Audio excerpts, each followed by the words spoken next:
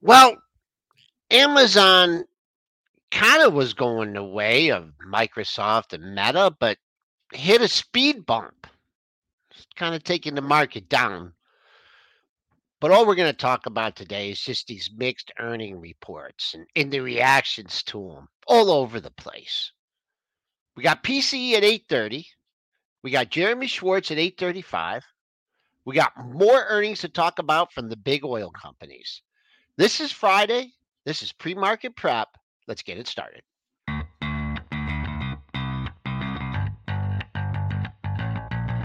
Coming to you live from downtown Detroit, this is Benzinga's Pre-Market Prep with your hosts, Joel Elkanin. This is a volatile puppy here, isn't it? And Dennis Dick. I'm bidding a penny. I'd buy that stock for a penny.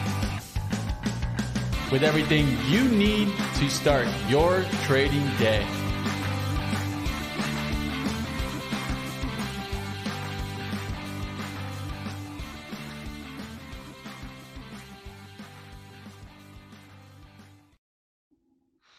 It's Friday. We're going to end the week. We're going to end the month here. S&Ps are still in the green for the month by a little bit. We'll see if we can hold on to those gains. As far as today's price actions, things were looking good with the Amazon earnings, but the bottom fell out. We're down 17 and a half handles at 41.3650.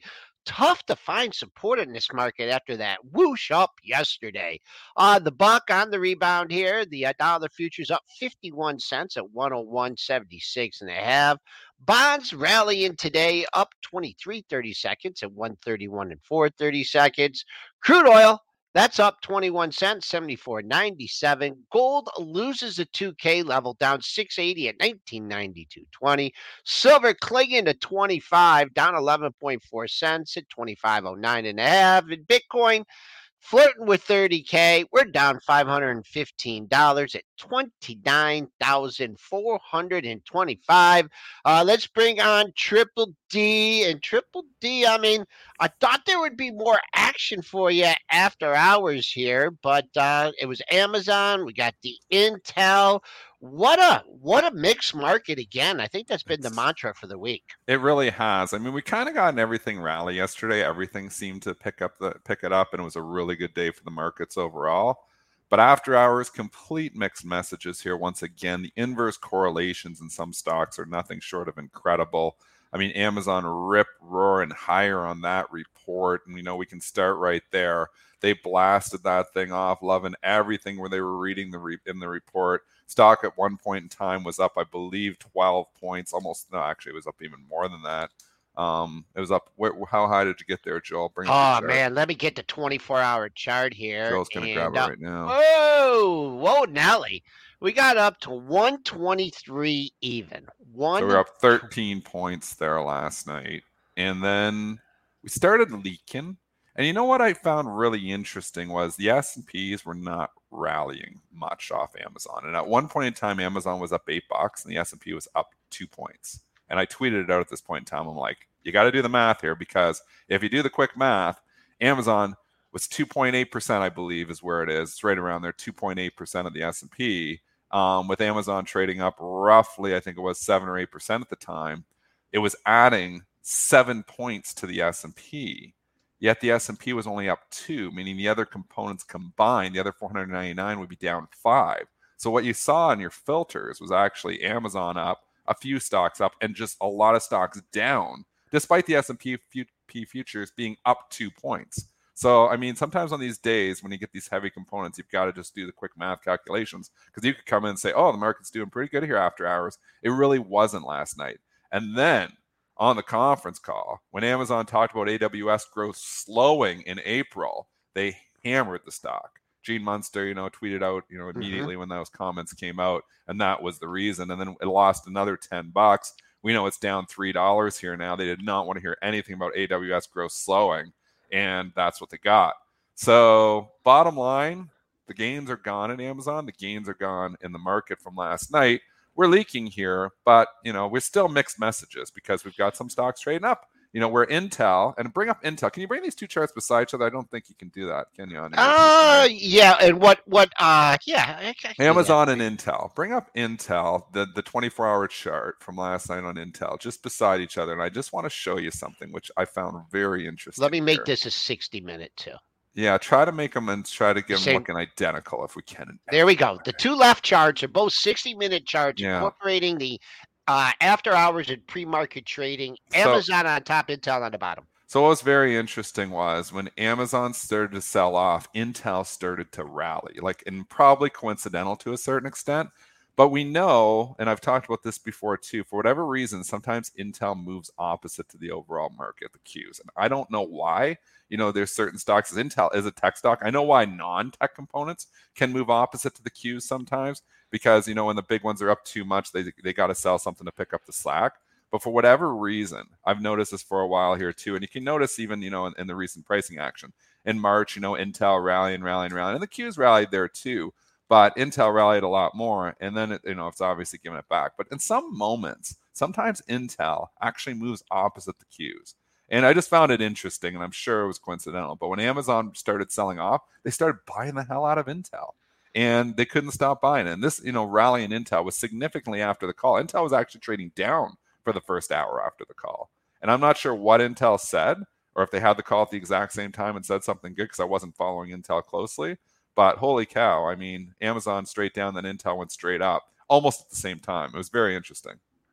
Okay. Well, we pretty much gave the report. You gave the report. It was a 10-cent beat for Amazon on the EPS, and it was a nice beat on the sales by almost 3 billion. But you're right. I mean, it came out and they started talking about AWS segment, slowing, and we talked about that. Amazon picked up on the cloud. Maybe they got or Microsoft picked up. Maybe Amazon, lost a little business there. This is a tough chart here. I would say we're down a little over $3, $3.50, and I think I'll just do a reset from yesterday. I'll go to the dailies here, and we're right at yesterday's low at 106.80. We're just below that. So I think if the street mods make a positive spin on this one, you're gonna get a 106.80 bid. You're gonna get a 107 bid, and you're gonna try and rally back up to that closing price of 109.82. I think it's gonna be tough to get back there because people were looking for the Meta and the Microsoft kind of reaction, and they were chasing it. And if you happen to be chasing this one, you got smoked, and you got smoked Unless you big got out time. last night. And I think this gives you more reason from last night. And that's why I just want to interrupt you there, because if Sure. you sold last night, you did really, really well on it. I mean, this thing popped another 12% or at least another 10% last night. $13. Yeah, almost 12%. So, I mean, at the high. So if I think we're just in this market where you've got to continue to take the gains. It's still a trader's environment. And if you're sitting back and thinking, maybe you're going to pick up the Meta where the 100 becomes a 200, becomes the 230. But for the most part, we're still sideways in a lot of stocks. We're still chopping around. And if you're not taking the gains, the market is taking them from you. I think this trading range could stay for a long time, a lot longer than people. People are very, they read stuff that bear markets only last 12 months or 18 months, so they think if I'm buying off the highs in the S&P within 12 to 18 months and I can wait that long, I'm going to be making new money. I'm going to be making money again because we're going to be back at all-time highs. And in a lot of bear markets that is the case. But in some bear markets, it's not the case. We've given on this show multiple periods where we've had a decade where the stock doesn't come back for over 10 years, that the S&P doesn't come back for over 10 years. So I think you just have to be careful with just blindly, just buying stocks. I think you're in this trading range here now. And I do think it persists. And I do think if you're writing covered calls, it may be, the best way to go about this. Because if we stay in the sideways market, and, to your point, really in April, we've kind of gone nowhere. It feels like it's been a pretty good month. But it's been a pretty good couple of days that has gotten this month back. We're pretty much in the same spot we started. And if we go back to February, we're in the exact same spot we were 2 months ago. And if you want to go back farther than that on the S&P, we're in the same spot we were back in November. We're in the same spot we were back in August. We're in the same spot we were back in April. So really, over the course of the last year, the S&P Nowhere. has gone nowhere. And this is my argument, what I've been arguing for a long time, is we are in a sideways market. The trend is not up. It is not down on the S&P. It is clearly sideways. And how do you play sideways markets? Fading moves. That's why I continue to be a trader here. And that's how, I've done pretty good in the last year, is just fading moves. Right. And for the S&P, I mean, I got the spider chart up here. I mean, look at this monthly candle. I mean, I keep reiterating it, right? But that is your smallest monthly candle. I'll go back here to 2019. The spider had, wow, just wow, not much of a range at all. And it's even a smaller range this month and bumping up against this resistance here, nowhere near that August high. I think it's just a real, I mean, we're at resistance in like, it's just like you think with the momentum that you had yesterday, and then you see that report coming out of Amazon, you're thinking, all right, baby, this is it. And then you get right back to the top of that range, and now you're pulling back. And as I said, it's hard to find support today in the market, especially in the S&P, because the way, I mean, that was this incredible rally yesterday. I mean, they just kept on buying it and buying it and buying it. So we'll see where the bulls step in today. Let's go to the Intel report. And Sure. can someone tell me when they're going to stop losing money? They did beat. They lost 4 cents versus a Yeah. 15% estimate. They did okay on sales. It looks like their Q2 revenue, kind of like they guided, like I guess towards the lower end of the revenue. A little bit upward guidance. I don't know. This Intel, it's getting a pop here, Dennis. Is it going to have legs today? I don't know. It's been such a dog for both me and you, Joel, here. I know Yeah. it's come back to near to where I bought it. I've written some covered calls on this. So, I've been going through my long term portfolio and the stocks that I do own, and there isn't that many stocks anymore because I've raised so much cash. I have been writing covered calls. So, just, saying that the range persists. If they take me away on some of these stocks, I've written covered calls in my long term QQQ position too. They take me away, I think I'm going to get them back cheaper. So, and again, you don't want to just write covered calls on anything because some stocks could go down. Plasma making a good point in the chat too. I do think, I wouldn't have all this cash if I thought the market was going to go higher. I just don't know if I feel like it's going to just tank here either. There's a risk though. There's lots of risk. But Intel here, it's been chopping around. It gets back up here, this $32 in major Oh yeah, resistance. jumping. I mean, if you're in this thing for a trade, I have the covered calls on it now, so I'll probably just let that go. If I lose the stock, I lose the stock. But and there's decent premium in here. I mean, I think I went out like I don't remember how far I went out, 3 or 4 months, and I think I got $2, Joel. I remember mean, talking about it's that. pretty decent premium. Again, I did this back when VIX. I did this over a month and a half ago when the VIX was when I had the original rally there in March. I think with the VIX, down here, you got to reevaluate those premiums. We're not above 20 anymore. We're starting to come in. So make sure you're getting paid enough. But 17 still somewhat elevated. Historically we're usually 14 to 17, so we're still high. But I mean, we're not 25, 30 anymore. At 17, the premiums aren't going to be as good as they were a month ago. Dennis gave you a great level here. And this $32 area, right? You had the big rally up over 33, and then you came down. You're like, okay, we're just going to hang at 32. We're going to hang at 32. And then, boom, you get the flush down to 29. All those old lows in the area, you just popped above it just little bit here in the after hours. So I would just keep a real close eye. If this can't get or clear the 32 hump pretty early, I would look for a little bit of a fade in Intel. The top, I don't know if you'll get to the top of yesterday's range unless the market really goes into reverse at 29.95. That was the top of yesterday's range. But we do have something getting absolutely killed today. We got a couple things getting killed, but we'll stay on the technology here and Snap. Oh boy, oh boy, oh boy. Snap. I think I mentioned something about support at 10. We'll see you later. Snap. they made a penny versus losing a penny, but they couldn't make that sales number. They came up shy, pretty shy, 988.61 versus 1.01 billion. They are not providing formal guidance for revenue or adjusted EBITDA for Q2 of 2023. Is this just a matter of Meta eating their lunch here and fighting back on TikTok more than TikTok? anything, Yeah. Joel. And I mean, Snap, we used to talk Snap a lot on this show because Snap was always the first to report. It was before Meta, it was before Google. So what would happen was the slippery slope is that Snap would report and that would move Meta and it would move Google as well because it was the first, indicator, for how online advertising is doing because none of the other companies had reported. And then Google would move the entire market.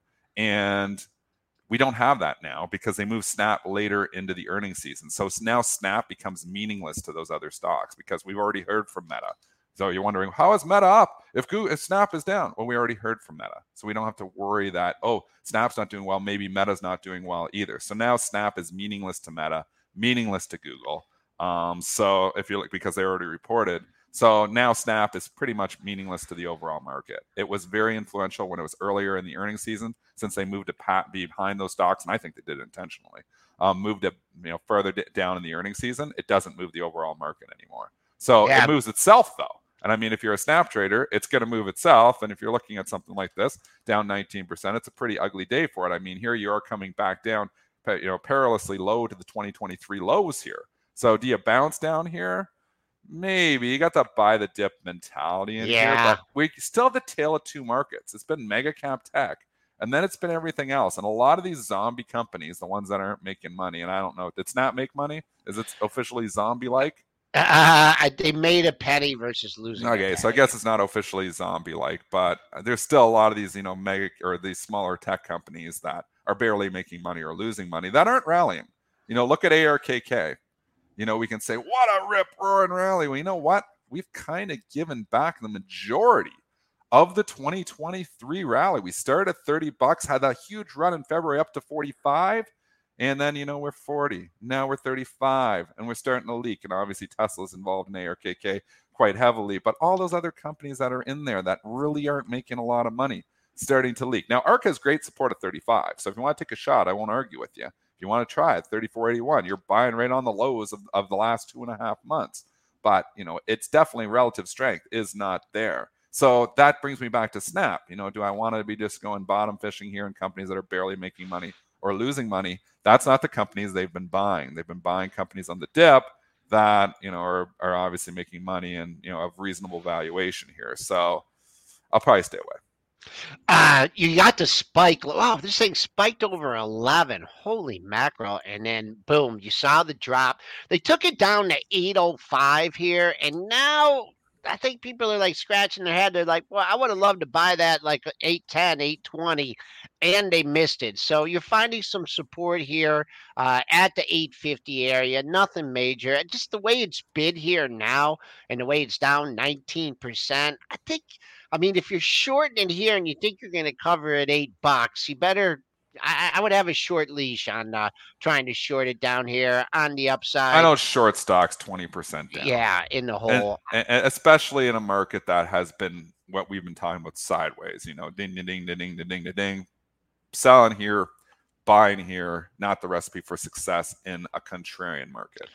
All right, and then I mean, if it ever gets back to $10, that's going to be major resistance. Let's continue with the disaster and another disaster of the day. Cloudflare getting absolutely lit up here. Little buyer of 44. So Cloudflare they beat. So if you were jumping on the headline number, they beat by a nickel. They missed on revenues, but they did not like that guidance. It's not even that bad. No, it wasn't. What do they not like about this report? Well, they don't like that the revenue is going to be a little bit light, I guess. I don't know. It doesn't seem like it should be, but here is this market where you try to analyze fundamentally the technical moves, and you're like, well, they didn't like the guidance. The media will justify it after the fact every time. But I mean, it wasn't that bad. The EPS was fine. The sales was a little bit light. The revenue guidance was a little I bit see light. it. I see and, that. And maybe Yep. that's what they didn't like. But to knock it down 25% on this, like they hammer stocks, they hammer them when they find something they don't like. So it's a very vicious market. We saw with the NPH, NET. I mean, it's hard to be like an investor in some of these companies that are have these ridiculously high multiples or zombie-like companies, because when they just miss revenue just slightly, they hammer. So I don't know. Cloudflare down here, you got some support down at 40, but am I going bottom fishing in it? Probably not.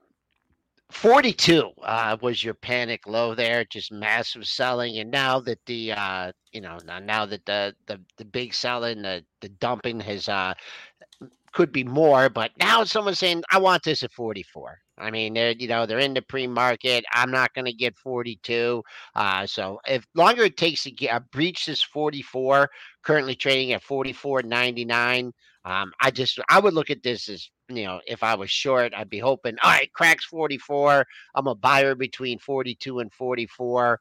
Not much on the dailies here. One daily. Oh, look at that. A daily January 26 low, 42.26. So if you just stuck a blind bid out there at 42.26, you would have gotten done and you'd be up 3 points. But to only one daily low in that area. And now I tell you, this guy from Citigroup last Friday, the after the close downgrade to sell of First Solar, that might be one of the best calls that I've seen in a while.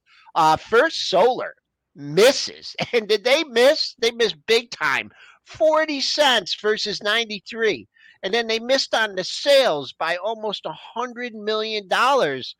Dennis, look at this, hanging Solar out is a near. mess right Look now. at this. What's going Oh, on with Solar? just a mess right now.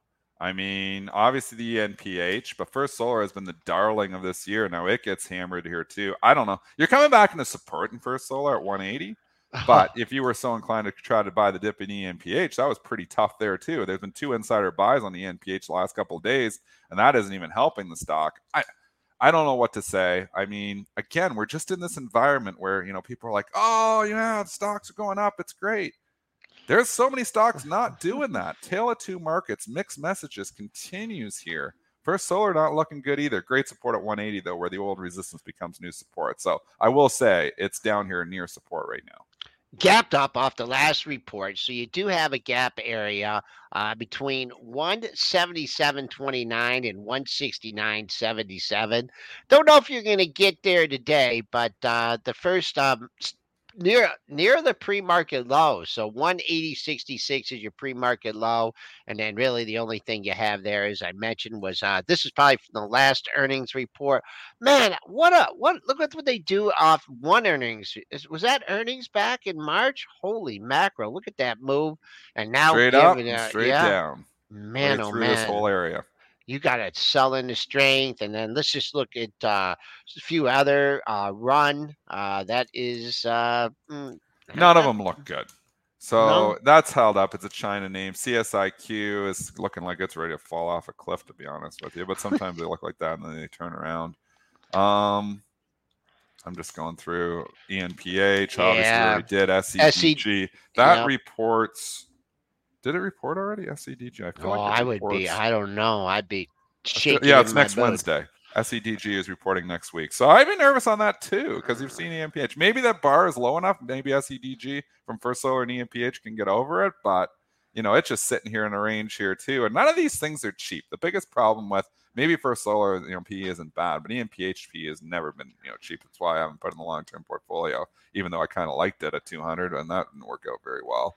I'm just trying to see what I'm going to bring up the PEs for some of these here. Okay, why don't you do that? It's an interesting exercise. I'm trying to bring up the PEs here. So EMPH.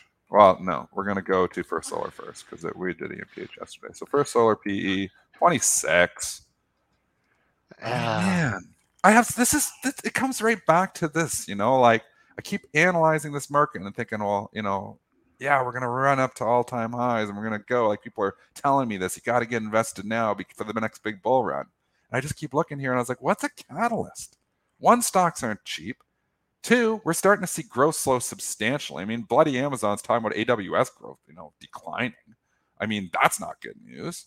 The earnings report which we've got have been okay for the mega cap techs, but they've been mixed messages all over the place. You got you still got 5%, risk-free rate out here. And you've got inflation that is still somewhat of an issue, which we're going to get another data point on. Oh, yeah. What time is it? Oh, it's 8:25. So maybe, if okay. inflation can come in later today, maybe that kickstarts the next, move up here. PCE is important. If we can come in here and continue to beat inflation here, maybe. But I think the thing that the bulls aren't considering is that they think if we just beat inflation, that the Fed is automatically going to start lowering rates immediately. And I don't think that's the case. I don't think so either. I think the Fed wants to make sure inflation is dead. And I don't think they're going to pivot for inflation. I think they're going to pivot for recession. And if we go into recession, you're going to see a lot more stocks like UPS. UPS is, your indicator here that the market is not willing to accept lower profits, or UPS wouldn't have gotten hammered to the tune of 20 points the other day. So you can't have your cake and eat it too. There's going to be, if you're going to get a pivot in the second half, it's not going to be because of inflation. It's going to be because of recession. And that's not good for the market. Okay, Dennis, I want you to be honest with me, and I want you to tell me how much volume you did in TOP last night.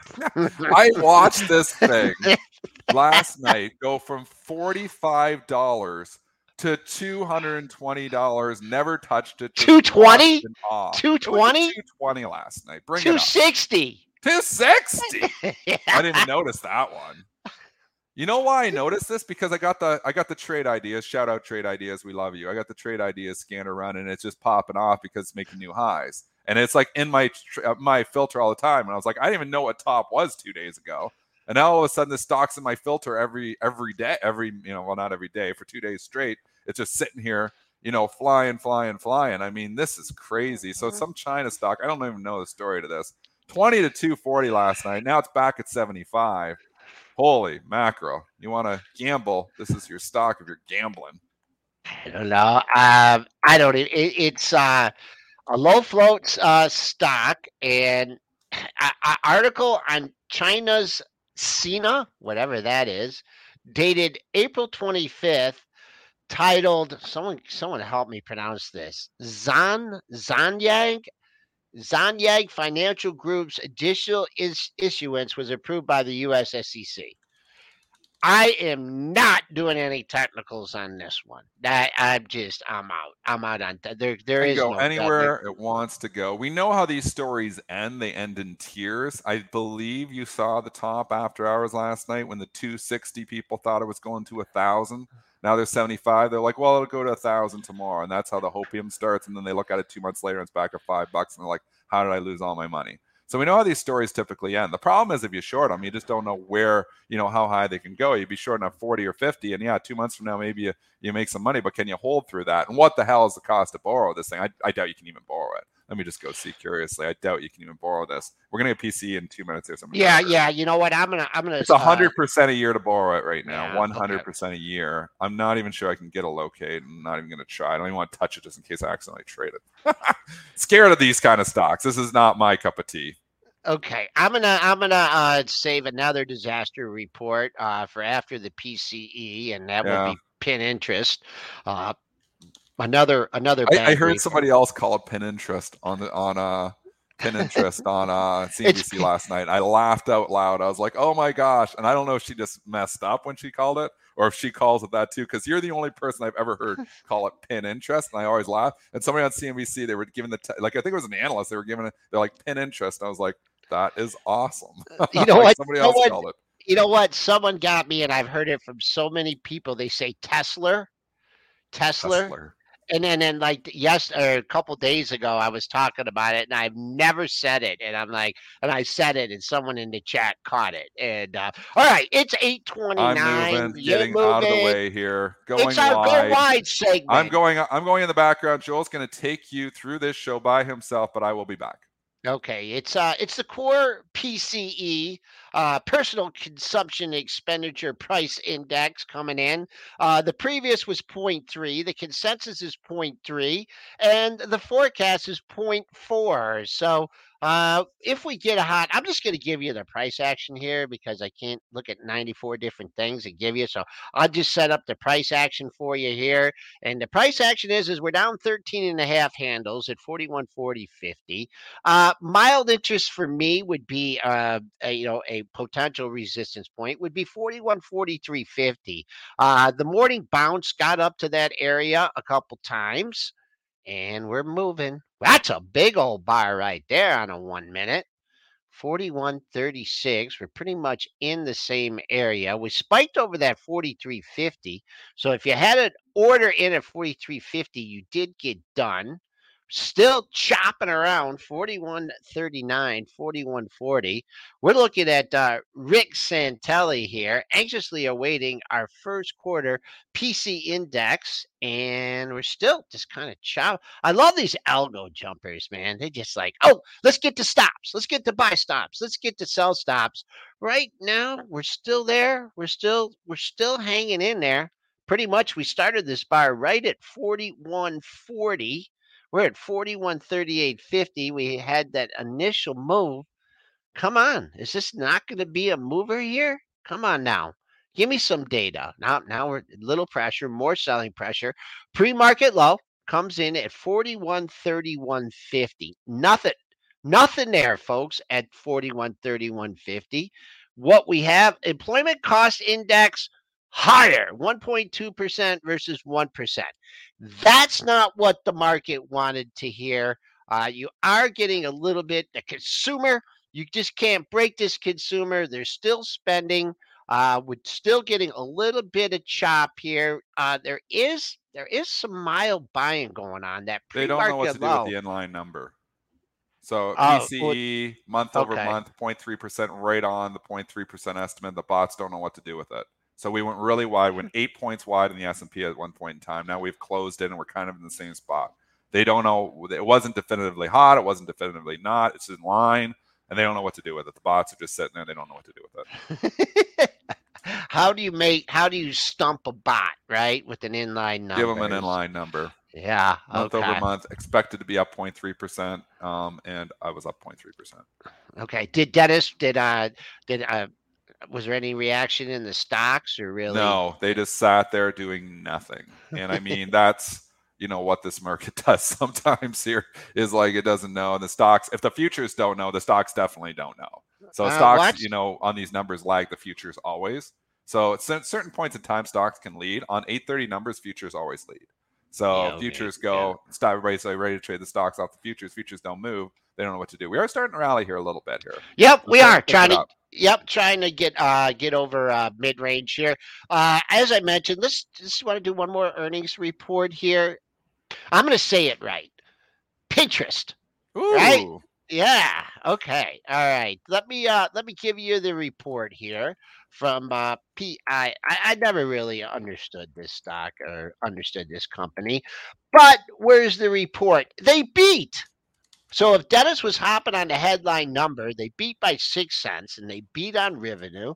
Global MAUs are up 7% year over year. Wow, what great news. How's the stock doing? Down It is three. so hard to figure out, taking fundamental information and then projecting where the price is going to go is nearly impossible in this market because you're right. 8 cents to beat. MAUs up 7%. I don't know where expectations were on MAUs. Maybe it was low. We expect our Q2 non-GAAP operating expenses to grow low teens on a percentage basis quarter over quarter. They're talking about a reduction in the workforce. I mean, nothing really tragic in this report. Yet the stock's down 11%. So, go figure. I'm just going to go on a tangent here just for a second. We'll bring it back to pins. But I want to talk Crocs from yesterday because Oh, Crocs was an incredible move. The stock was down 20 points yesterday, more than 20 points. And if you look, they had a beat, and a raise. They had a beat, raise, and they killed it for 20 points. I mean, this is this market. You think you got to figure it out, and you don't. 261 versus 215. That's a huge beat on the bottom line. This is Crocs. 884 million versus 856 million. That's a huge beat on the top line. They see their sales, they're looking at 1117 EPS. They're looking at 1117 to 1173, making a ton of money versus 1086. So they're raising up guidance. Doesn't even matter. They're like, no, not good enough. We were buying you up at the highs before the report, and we're going to punish you. So expectations were just simply too high. Stock had run up too much, running from 130 to 150 in a week before the report. And they hammered it and gave it all back. Unbelievable. Would I buy the dip in Crocs? Maybe. You know what they don't like about this, and I actually did have CNBC on a little bit. Hey Dude, did they bought Hey Dude? Have you ever heard of Hey Dude shoes? No. No, I looked at them. I'm like, hey, dude, I'm not wearing those. They bought. I'm a shoe guy too, and they bought that company, and they were integrating expenses. They're worried about the expenses or whatever. But the CEO was on. He's like, I really think this is an overreaction to the stock and the acquisition. It had a bad day yesterday. Let's see if it can stabilize just under this 120 area. Trading in the red. I wouldn't look for any green until you could clear that closing price of 124.32. Well, But look at the 110 level. And it's not, I don't think it's going to get there is the problem. But that 110 level would have been an awesome level yesterday. I got down to 116. Look at the 110. The low, boom, February boom. in February, 110.69. The two lows in March, 109.47, 109.76. 110 is like a 5 or 7 star level, Joel, on the Joel Alconin level system. So what about I don't know if you get there, but I would be a buyer at 110 if it got there. What about the three lows in January at 984, 888, and 965? Yeah, I would have. The Harlan Pyan. You know, Harlan Pyan used to say, bring up a chart and what level jumps out in the first couple of seconds. I look at this and it's 110. Okay, guest time, and we have one of the Jeremys from over at Wisdom Tree, Jeremy Schwartz. He is the Global Chief Investment Officer at Wisdom Tree Funds. Roll the intro, Aaron.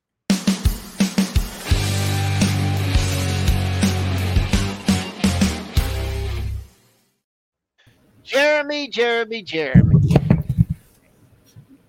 Cool. Good to be with you, Dennis. Great to see you guys.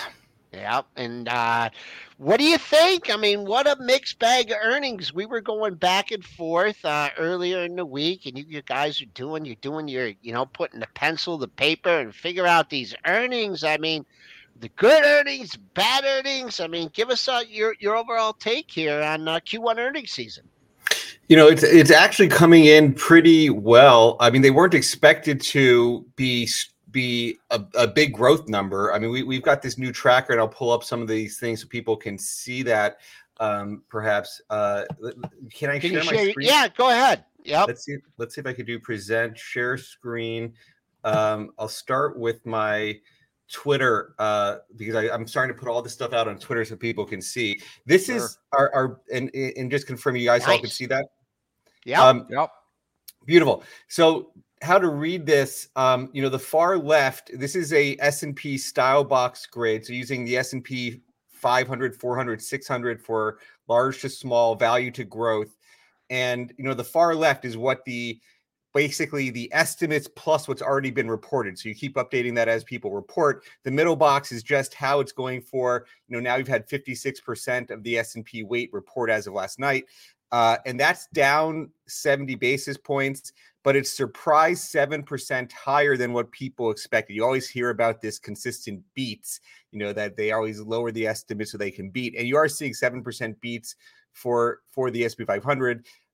Now, but in general, the earnings were supposed to be down about 5%. Now, this is 2% higher than it was just a few weeks ago. So it's sort of a sense of how these things are coming in better than expected. And the surprise factor has been pretty good. There's only 2 reds on the surprise, and that's in this sort of blend and value for small caps. And when we drilled into what's going on there, first there's sort of half is the weight is reported. There's only 30% of small caps who report. They sort of tend to report later in the season. And it's definitely being driven by a few companies. PacWest is one of the small cap banks that had a pretty bad number, and it's impacting the S&P 600. Interestingly, I also show it in the Russell, and the Russell, if I go down in my thread, where's my Russell view? So here's the Russell view. And in the Russell, it's not negative, and it's because in the Russell, it's in the mid cap index, and it's sort of being hidden, amongst things that are beating more generally. And so, I'd say in general the season's going better, but you can see in aggregate, you are getting declines, and you're getting big declines in small caps. So I think that's one of the things. Small caps more sensitive to the economy. You get more of the banks in small caps, and so I think that's all part of the our current read. Jeremy, this is so interesting because it brings light to how important expectations are, and I think Yes. where last quarter, and maybe everyone had feelings, and I did too, that there's a recession imminent and it's coming. And I think maybe the guidance in the last quarter from a lot of these companies was conservative, even though they maybe weren't saying it was conservative. Now they come out and, hey, it's not that bad, but when you really look at it, we're not growing here, though. I mean, these earnings are going down. So, I mean, just because they're beating the lowered expectations, is that necessarily a good thing? I mean, and then, obviously Tale of Two Markets too, if you look back to, obviously some of the mega cap techs have done really well. And to your point, some of these small cap stocks maybe haven't done so well. I just see earnings decline. I think, here you are in the S&P, trading 19.5 times earnings here right now. And they're beating some expectations that are lower. But when you have overall earnings decline here that you're talking about here, I just don't see this as, a great value here at this point in time. Yeah, we've been more cautious than usual, particularly from the other Jeremy, as you talked about. I mean, stocks for longer and Jeremy tends to be pretty bullish most of the time. That's right, generally the right call. 75% of the years you're up. But this moment in time, and if you say, hey, what's the opposite side? Everybody's sentiment is negative. There's all these indicators saying people are short on the futures. That JP Morgan puts out their survey, and only 5% are bullish. And the BAML survey shows people are overweight cash and underweight stocks. To the extremes. So I'm worried about how much worry there is, but we are still worried. And you had us on together. We still think the Fed's making big mistakes. There's no signs they get it. Everybody expects the May hike and a pause, and then the Fed funds futures are expecting pretty dramatic cuts over the next 12 months. And we think they should do it even sooner. But there's definitely a greater risk of a harsher landing than that's even being forecasted. How much does the Fed look at the stock market? Because they say they're data dependent, but we know in the past, and obviously during the COVID crisis, they're coming in the stock markets down, 1,000 points in one day, emergency rate cut. I mean, how much does the Fed, they say they don't look at the stock market, they just look at the data, but I don't believe that at all. How much do you think the Fed actually looks at the stock market? Because you look at the stock market, that's S&Ps, and you're like, oh, we're holding up pretty well here. Maybe we can continue to raise rates. Right. I wonder if there isn't some of that going on behind the scenes. What are your thoughts there? Well, I do think there's definitely that narrative out there a lot, that Powell's trying to get rid of that narrative that there's this Fed put, that he's taking actions even going harsher than he otherwise might be, because he's trying to destroy that narrative, Dennis. So there's some people who say that. I think at face value, he doesn't really care what happens in the market. He's really not trying to control it. There is this reinforcement loop of a wealth effect, and that to the extent that there is a self-feedback mechanism that the equity declines can feed on itself and create slowdowns and make companies more hesitant and all the rest. So there is an element of that. It does impact the economy, but they're really now focused on inflation more so than other things. And their view is that that inflation is sticky, and our view is that inflation is collapsing. So, it's this different world. We're very concerned about the money supply. That's what he should be focused on, that he's not been focused on. And, the money supply is contracting at levels it hasn't done in 90 years. And he says there's no relation between money supply and inflation. That's much more of an important link than they've given credit to than the market. But they're now focused on wages. Again, he shouldn't collapse people from trying to catch up with inflation. They're not even keeping up with inflation. Let the workers catch up. Don't be anti-labor. and prevent the workers from keeping up with inflation. So there's a lot there, but I don't think it's that he's just tracking the market and saying he could keep going. I think he's wrongly focused on some of these inflation metrics. All right, we're on the line with Jeremy Schwartz, Global Chief Investment Officer at Wisdom Tree Funds. So, what's it going to do? What's going to shake Powell out of this stance of driving the economy into the? I mean, is it inflation numbers? They seem to be coming in line. I mean, does he need an epic collapse? What does he need? And then also the second part question here. Is it better to put our money somewhere else? I mean, in the U.S., maybe, there's time. We've had underperforming markets for a long time. From a global perspective, I mean, should we be looking at other places? So, those are great questions. And on my dashboards here, I'm going to show a few different things. Maybe I'll stop and then reshare. On what is it going to take for him to realize negative employment reports, start getting some view that there's slack in the labor market. So if you get a string of negative employment reports and how quickly unemployment rises, because that he's now focused on the wages element. And again, we don't think he should be, but that's what he's focused on. So negative employment growth, softness in the economy, that gives him idea that there's slack and wage pressures will come down. That's going to be the key to see when he pivots.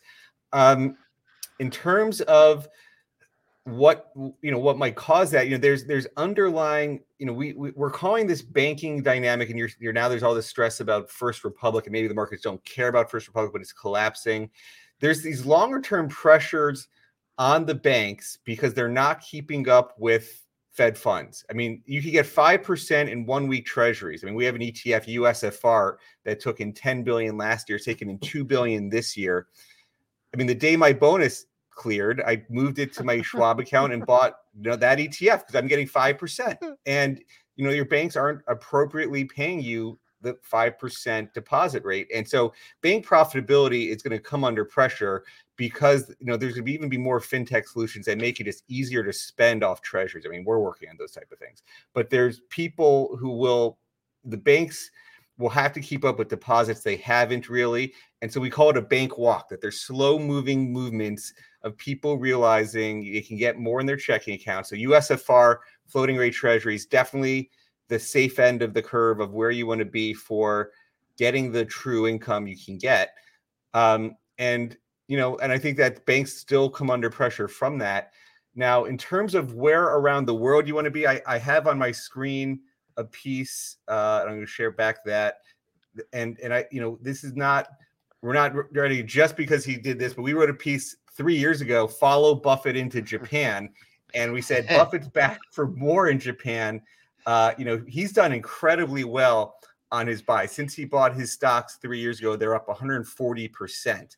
The S&P is up 22%. Wow. DXJ is one of our flagship Japan funds.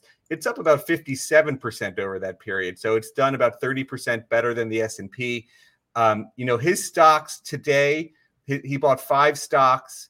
I followed him in 3 of these stocks when he bought it, and doing quite well in those 3 stocks. But, our DXJ is 3.8. His basket also has a 3.8 dividend yield.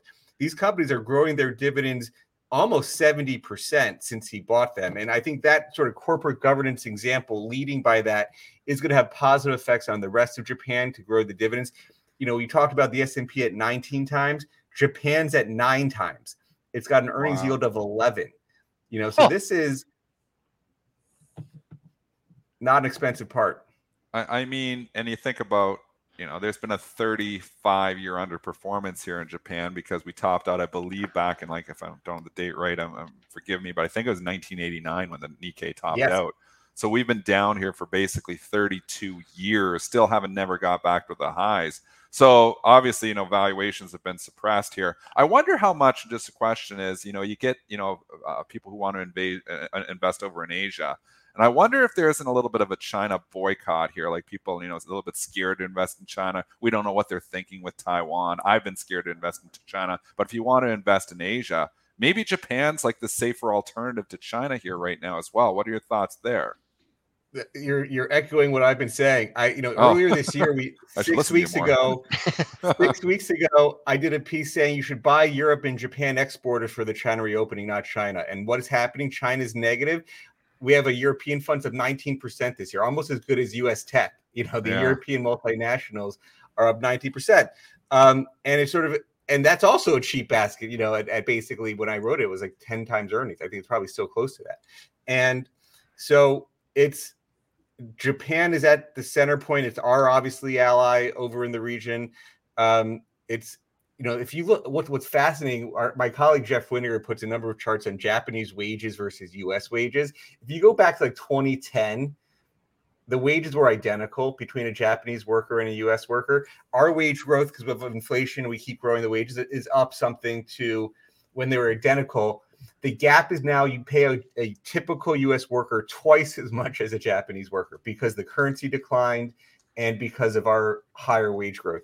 So there is a arb there, and whether or not people go to relocate manufacturing there, maybe some of their companies bring it back. We'll see if any of that happens. But there's definitely labor is now twice as cheap as a U.S. worker, and not saying they're obviously perfectly substitutable, but there is a value to that.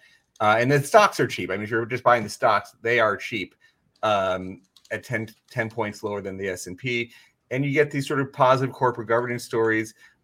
And as an alternative to China, Japan's a good hub for people to locate. People are moving away from China. I think Japan could be a safer place for people to do business.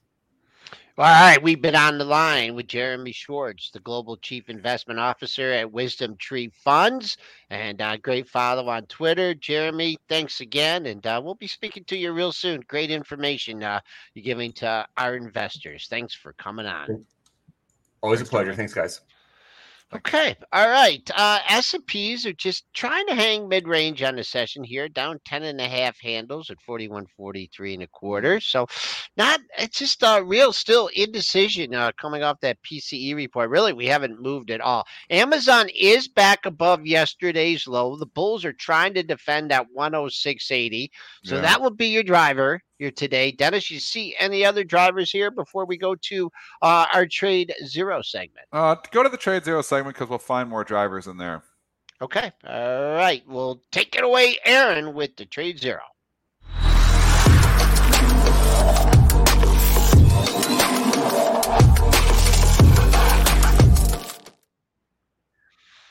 All right, Aaron. Let's start with the filter. Like everyone likes to be positive. Yeah. Top, of course. Top is right at the top.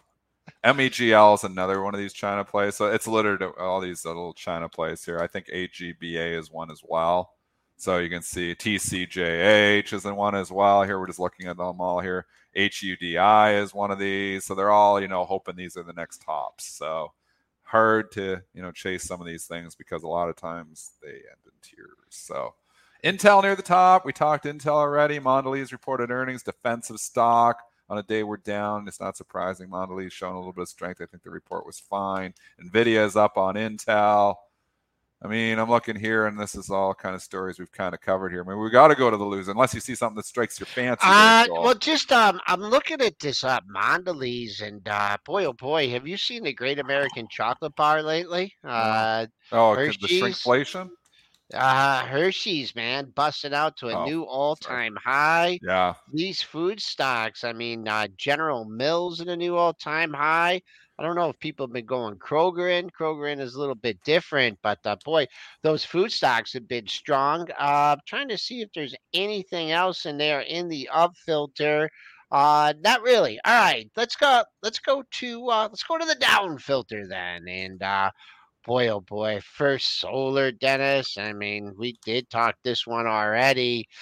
Hanging above the pre-market low. Can we filter it by percent? Just grab the percent column because we're going by points. Let's go by percent. There you go. Okay. Give you a little bit different feel here. HILS, Dennis. Heading for the hills. Hillstream Biopharma. It's a small stock. Nope. Next. Stocks under $5 we usually don't talk about unless it's top because it was just fun. Well, it was under $5 2 days ago. EHTH. I've eHealth. not talked that one. That's a small one too. So I don't know if I had earnings or whatever. I don't follow the story whatsoever. So again, it's too Okay. small for me to cover. AMZU is Amazon. So you're talking the 1.5 bull Amazon. Again, my pet peeve is all these new products being created. I mean, why do you need a 1.5 times Amazon bull? Why don't you just buy a little bit? If you wanted to buy 100 shares, buy 150 shares. Why in the hell do you need to go trade the 1.5 times bull? Just buy a little bit more. All it is a way for, they're trying to get around margin, is what they're trying to do on these products. I can't believe the regulators allow some of this stuff to be created. So sorry, Direxion. I know you create a lot of cool stuff, but this 1.5, I get the inverse one because you can't short in your Robinhood account. So I get those, because there's like TS, I believe it's L. I don't know what the heck it is. There's TSLL is the bull one, and then there's the other one that's the bear one. But a lot of these products, I mean, we have derivatives of stocks and derivatives of this. I just think it's like so much that we just don't need. We don't need an AMZU product. We just don't need it. Okay. All right. I'm looking at this down filter here, and boy, oh boy, it seems like cybersecurity stocks here. We got our technology. I'm lumping them all together here. Zscaler. Boy, that spiked down. Well, these That's are all okay. So your cybersecurity stocks are all getting hit off Netflare. So you got Zscaler, CrowdStrike, all getting hit here. If I went and looked at the filter, if you want, the ETF for that, Hack, great symbol, HACK, it's down 1%. There's also CIBR, which is your cybersecurity one, which is down here as well. So all of this is going to be down here today because of that. okay, and you could throw Fortnite in there too. Yep. I just will say that the NET here, it's catching a little bit of a bid. I don't even know if you're going to get a look at that 44 area now. Big decline starting to inch its way back up. We talked about Crocs. We got the old ADI I see floating in there. Analog device, that's flat, so I'm not sure why that's in there, why it'd be in the down filter at all. But this stuff, I see the big stocks. Dennis, what about the Goog? I mean, it already reported here. It got the pop. I mean, I think you guys got to keep an eye on these mega caps today too, right? They've been Yeah. dominating the market. Google hanging in there. Amazon getting above its previous day's low. So we'll see. We're hanging in there. We're above mid range on the session. So, okay, that's going to end our Trade Zero segment. We're going to do three more quick earnings reports. Did we do pins? I know we started to talk about the actual. Yeah, we did. Let's move on. Exxon and Chevron getting no Okay. love from us on this show. It's two stocks that I trade every single day. I trade Exxon and Chevron. Why? Because they move so well with the XLE. They're huge components, obviously, in there. And Exxon and Chevron, so we don't talk about them a lot on the show. I day trade these almost every single day. So no position in either right now, so freely talk about them. But ExxonMobil reported. Give us the numbers here, Joel, from the Benzinga Pro. Yeah, those are numbers are good for ExxonMobil reporting this morning. A big beat, 283 versus 259. Big beat on sales, 86.56 versus 85.41. So you snuck it. Oh, this 118 level. This is what we're going to be focusing on today. Your pre-market high comes in at 118.15. Your high, I believe, on Monday, or call that Tuesday, was 117.74. The recent high is 118. Excuse me. The high from Monday, 118.89. You look like you got a pesky little seller here at 118, but 118.89 would be a nice target on the upside. All-time high is a little bit higher than that at 119.63. Let's go. Really not seeing anything. You just got to get through 118. Again, these oil stocks priced for perfection is the problem. I mean, ExxonMobil's sitting near, its high of the year, and you have a lot of oil stocks that have actually come off the high. So ExxonMobil really, they've gravitated to this one here. With XLE slightly off the highs, it's interesting that ExxonMobil is sitting right on the highs in reports. So report's not bad. The stock is kind of trading higher here, but I think you're just at a point where, even though the awesome report, it's not going to gap up $10 on that awesome report for the simple reasons a lot of good news already priced in it. CVX, quite a distance from its all-time high. Boy, announcing that buyback after a Q4 beat, and they just murdered it after that. The report, let's see here, 365, 355 versus 341. Nice beat on sales, almost by 3 billion, 50.79 billion versus 47.89 billion. Not good enough for the street here. Traded down 95 cents at 166. You can lead on 165 here. That's been the low since you had the OPEC cut.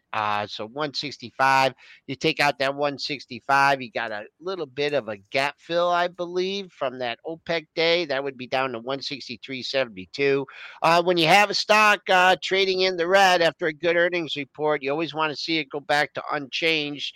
Unchanged comes in at 1 at 66.95. That was pretty close to the high of the day yesterday at 167.39. Well, we're coming up on the 9 Just o'clock before hour. you leave the oil stocks here, I just want to say Oxy is coming into our buy zone that we have played multiple times. The Warren Buffett buy zone has been 57 to 60. It's bounced off 60 the last couple of days. I'm not sure if he's going to strike early or not, but at a certain point in time, we start getting back to the 58, 59. I'm going to reload Oxy.